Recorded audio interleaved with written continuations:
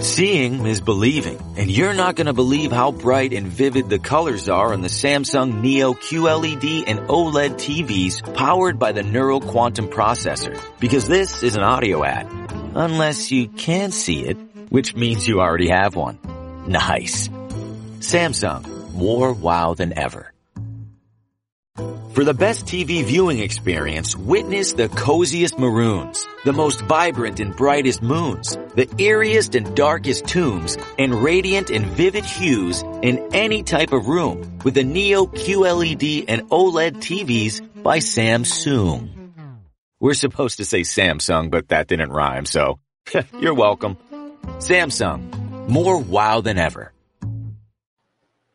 What's happening, everybody? Greg Ehrenberg here from Stokastic.com. We're about to break down UFC 290, headlined by Alexander Volkanovski taking on Yair Rodríguez. So if you guys could do me a favor as you come in, like the video, subscribe to the YouTube channel, and we're sponsored by DraftKings Rainmakers. So if you guys want to go check out Rainmakers, there's a link below that when you click on it, it is going to take you over to the Rainmakers page on DraftKings, and you can get a totally free starters pack for PGA. No risk to you at all, 100% free, chance to make some money, and you're going to get to pick a stud golfer that comes with that pack. So John Rahm, Scotty Scheffler, a couple of the stud options that you get to choose from when you're picking out that starters pack. But let's go ahead and talk about tomorrow's UFC slate. I'm going to be running through some of my top targets of the card, and then also be building out some Rainmakers lineups at the end of this. And really interesting card, especially from a DraftKings perspective when we're building out classic lineups. So for Rainmakers, it's pretty simple this week, right? We can mix and match some of the big favorites, but for just the classic contest, we have a ton of massive favorites. There are a lot of top prospects that the UFC looks like they're trying to put over this weekend. So what they have done here is they've given a bunch of really winnable matchups to young prospects like Bo Nickel, like Tetsuro Taira. Get these guys a win, get them on a pay-per-view where they really get a lot of exposure. And as a result, we've got like minus 2,500 favorite Bo Nickel. We've got a minus 1,200 favorite Tetsuro Taira. We've got Jack Della Maddalena right around a minus 1,000 favorite taking on opponent on short notice. So it's going to be hard to figure out what to do with underdogs where you have all these big, highly priced favorites in good matchups on DraftKings, but it's really hard to find the salary savings to be able to pay up for them. So going to walk through how I'm going to be handling that as we go through here. But first, I want to talk about a couple of the title fights that we have on the card. First one here, Alexander Volkanovski against Yair Rodríguez. It is the headlining fight of this pay-per-view, and I certainly think that Yair Rodríguez is live to win. It probably would have to come by knocking out Volkanovski with a head kick, but I think that Volkanovski is fairly safe in this matchup, especially if he ends up implementing his wrestling, because Yair Rodríguez has not shown the best takedown defense. It was a massive issue for him earlier in his career when he was up and coming through the ranks. And if you guys remember when he was stopped by Frankie Edgar quite a few years ago now, but was really dominated on the ground in that fight. And we haven't seen him fight too many wrestling type fighters or fighters that could implement a wrestling based game plan. And even against some non-wrestling fighters, we've still seen them have wrestling success against Yair Rodríguez. Most notably, Max Holloway took down Rodríguez 3 times. Jeremy Stevens took down Yair Rodríguez 3 times. These are not fighters that are landing 3 takedowns in fights typically. So this is something that if Volk decides to go to, we've seen Volk land takedowns in fights. It's been a minute, right? We haven't really seen him go to that wrestling all that often lately, but we know he has it in his back pocket. And I think he could really dominate this fight on the ground if he chooses to go that option. Now, if it plays out on the feet, I still would expect Volk to win. But the easiest path to victory would be the wrestling and grappling for him. And if we look at some of the fights for Volkanovski, recent fights, he's not taking down Islam Makhachev. He did take down Chan Sung Jung 4 times. He took down Max Holloway 3 times in their second fight. And then, not a lot of wrestling for Volk, except if you go back and look at some of his earlier career fights, he took down Kazuya 3 times. He took down Hirota 4 times. He took down Shane Young 5 times. So it is something we know he could go to. I would not be shocked to see this be the game plan of Volkanovski. Shoot the takedowns, dominate Yair Rodríguez. We have Volk projected with the best overall projection on our site. And in addition to that, we do him with the best odds in our Rainmakers projections, being the highest scoring fighter on the card. So Volkanovski, I do think, is a really strong pay-up option. And he gives us a little bit of salary savings relative to fighters like Bo Nickel, like Jack Della Maddalena, like Tetsuro Taira, which is appealing on a fight where we are really struggling for value, and every hundreds of dollars in salary is going to help us. Now we've got Brandon Moreno against Alessandro Pantoja in the co-main event. Another great fight, and these two have already fought twice. Both those fights did end up going to Pantoja. Neither of them took place recently, but it's still notable if that happened, especially when Pantoja is such a big underdog in this fight, and we are struggling to find underdogs. So I think Pantoja is a live underdog, and even if he loses, I don't really expect an early finish from Moreno. And just considering all the expensive fighters that have big upsides on this card, there's a very live possibility that we see an underdog that loses but scores, say, 40, 50 fantasy points, ends up being in an optimal lineup. And that is the path that I see here for Pantoja, is not only could he potentially win, but he also might put up a decent score even in a loss. So I don't mind taking shots on Pantoja and even Yair Rodríguez for that matter, just to give us the salary savings. But I do prefer Pantoja over Yair Rodríguez just because I think he's more live and more likely to win. But talking about those fights that these two have had in the past, one of them isn't going to show up on the stats page here because the first fight between Pantoja and Brandon Moreno took place on the Ultimate Fighter. But when they fought in the UFC, Pantoja outlanded Moreno 79-45. He won a pretty clear decision there. I do worry about Pantoja's cardio if this gets into the fourth and fifth round. We haven't really seen that from him, where we have seen Moreno fight into those rounds, and Pantoja at times has been tired in the third round of some of his 3-round fights. So I do think Moreno is more likely to win, but relative to the price points, I prefer Pantoja for DraftKings purposes. Now let's talk about some of the pay-up options, because there are a number of them that are in a really, really good spot this weekend. The one that's going to stand out the most to a lot of people is Bo Nickel, who I'm likely to be pretty heavily underweight to when I'm building out my DraftKings lineups. In my initial run of lineups, which I'll pull up on my other screen just to see what my exact exposure was. So I ended up with right around 20% exposure to Bo Nickel on my initial run, and we have him projected for around 40% ownership. Now, is that because I think Bo Nickel is going to lose? Absolutely not. I don't even think that's really within the realm of possibilities that Bo Nickel loses this fight. But here is one problem that I see potentially is his upside against Val Woodburn in this matchup. What happens if Bo Nickel gets a relatively quick takedown but does not get a finish within the first minute?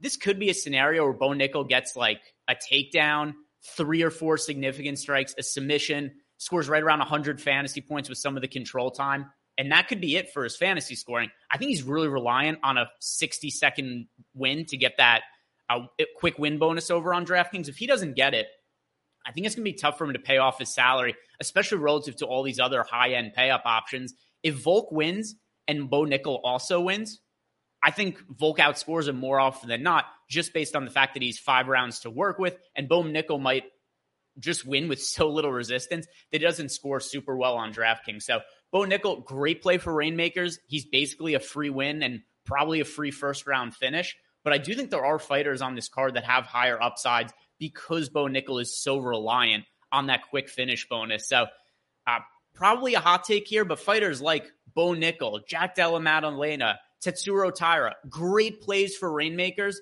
but I'm going to be underweight to all of them for classic DraftKings contests just because I find the salaries to be a little bit difficult to get to. There are very few underdogs that I actually do like on this card, but going to talk about some of them in a second.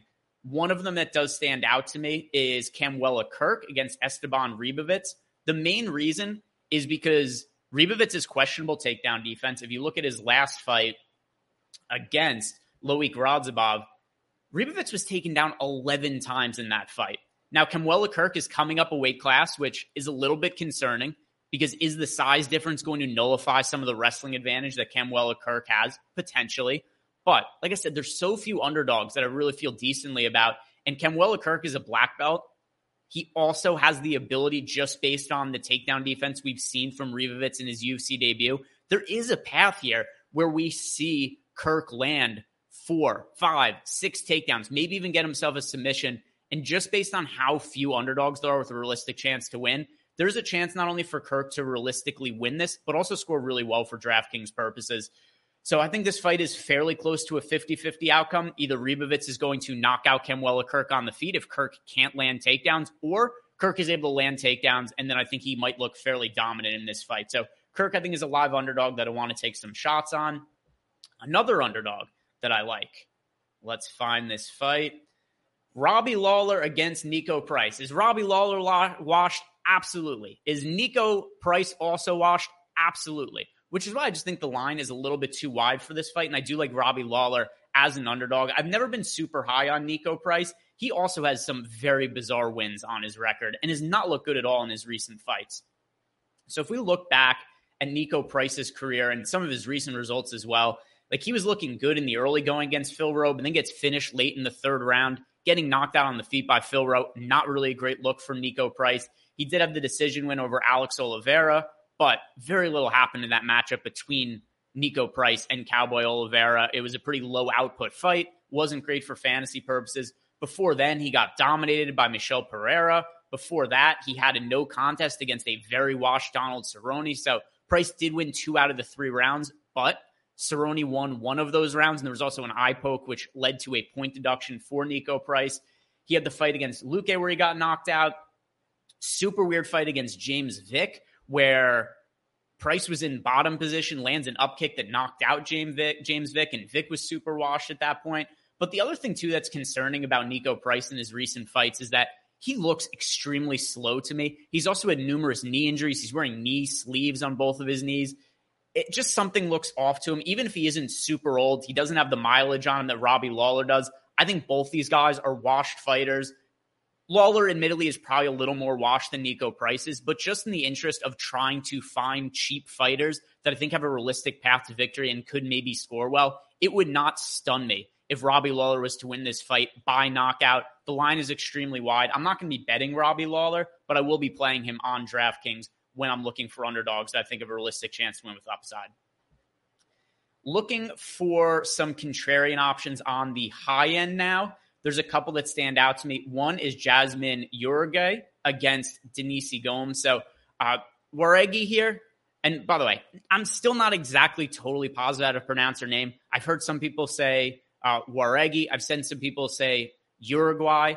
But either way, I'm very impressed with her as a young prospect. She has put out a lot of output in the fights we've seen from her so far, and also a lot of power in Uruguay's hands. So her going up against Denise Gomes, I think that there's a big power advantage for Jauregui. And another thing, too, is I think she makes a good bet to finish inside the distance. Plus 195 is the best available line for her to win via knockout over on FanDuel. That is a bet that I have for this card. As of right now, it's the only bet that I have placed. The main reason is just so many of these lines are so wide, it's hard for me to find value I really like.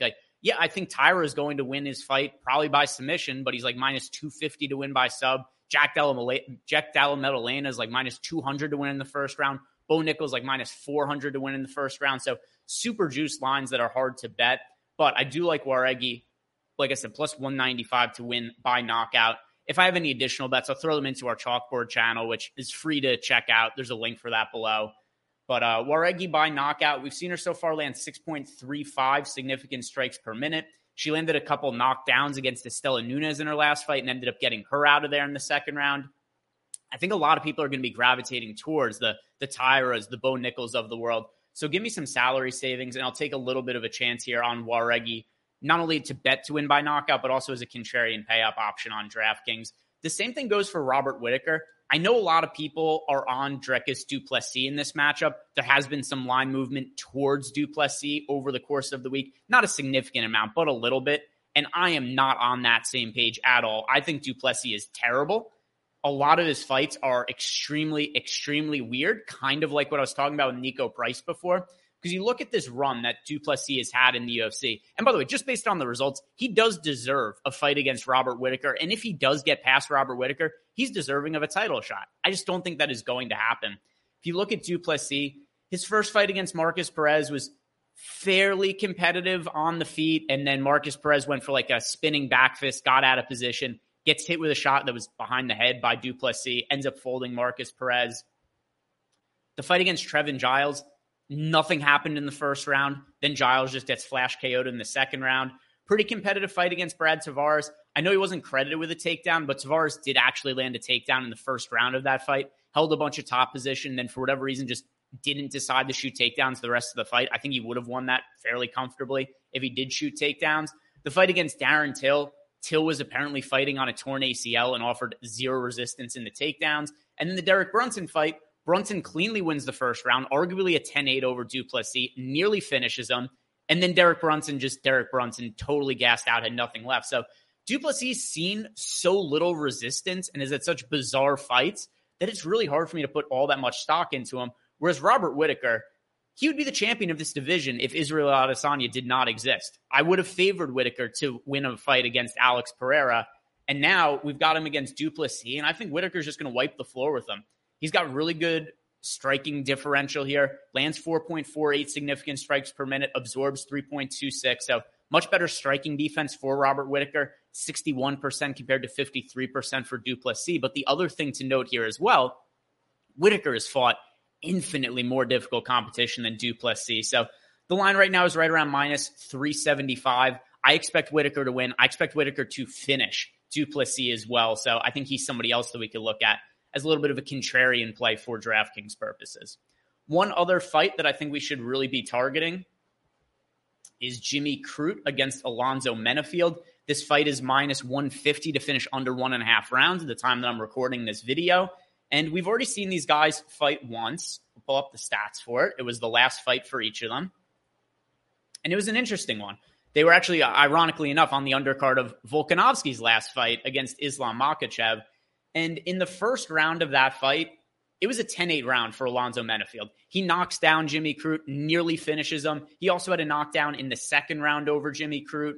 But still, Crute was able to rally, and I think arguably you can make a case that he won the first or the second round of that fight. It was really weird because Menafield landed the knockdowns, but still, Jimmy Crute was able to land takedowns, held a lot of control time. 4 out of 5 takedowns in the first round of their first fight, 2.5 minutes of control time, 1.5 minutes of control time in the second round of that fight, and then also landed a takedown. So ultimately, this fight ended up being a majority draw, and I think it's a very close fight, but one that I do think should finish inside the distance more often than not. If Crute wins, he's able to land takedowns, potentially submits Alonzo Menafield. If Menafield wins, it's probably a first or second round knockout. And just given, once again, I hate to harp on just the same point and sound like a broken record, but there are very few underdogs to like on this card. So when we have a mid-range fight that's fairly likely to finish inside the distance and score well for the winner, it becomes a really high priority fight to give us salary savings and a high score that we're not very likely to get from any other spot. So Alonzo Menafield against Jimmy Crute.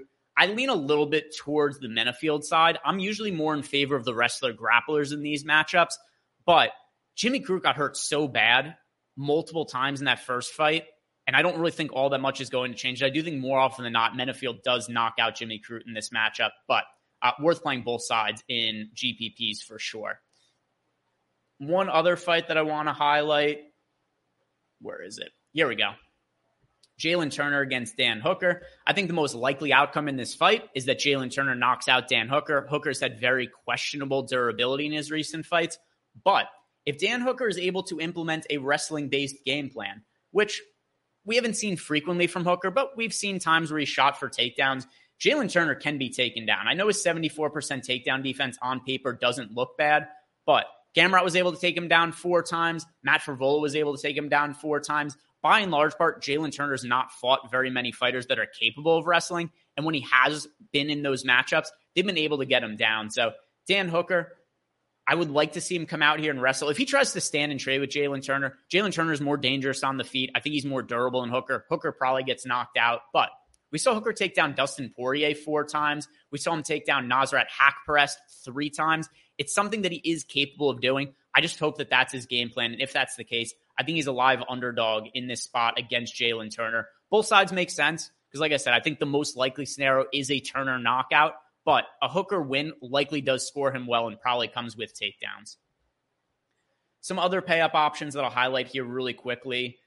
We have Cameron Simon. I think that he probably finishes Terrence Mitchell. Victor Petrino, I think he probably finishes Marcin Prachniow. There's been a lot of line movement towards Prachniow over the course of the week. Here's the issue I have with him for a DFS purpose is even if Prachniow wins the fight, he's so low output and doesn't really have a lot of finishing equity that I do worry about even in a win, how well will Prachniow score? So you look at some of these recent fights for Prachniow.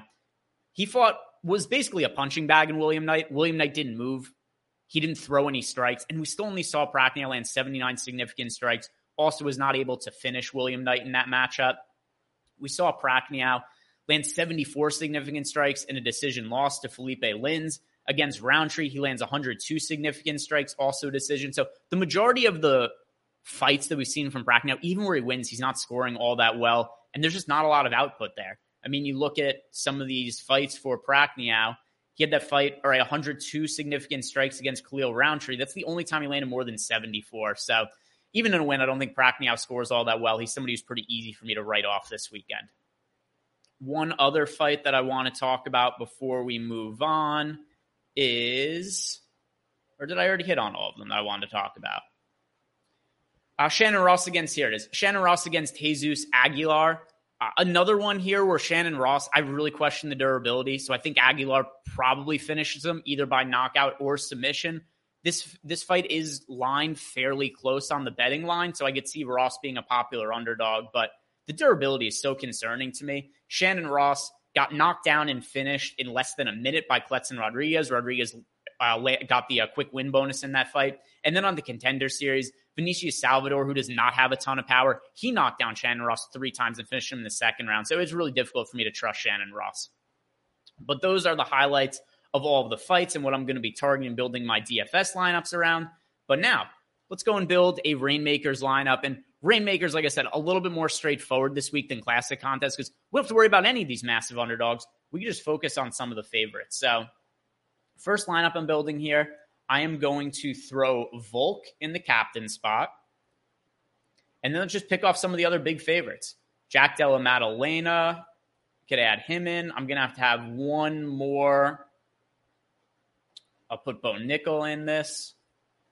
I have to add one more elite card. I'll go with one of my Whitakers. I have a ton of Whitaker cards. Trying to sell a couple of them before the slate starts because this is one of these cards I've been really excited about for a long time. So as a result, I ended up buying literally like 1,000 cards or something for this event. So ideally, maybe sell a few of them before it starts. But if not, I have a lot of exposure to fighters I like, and I got them for less than market value.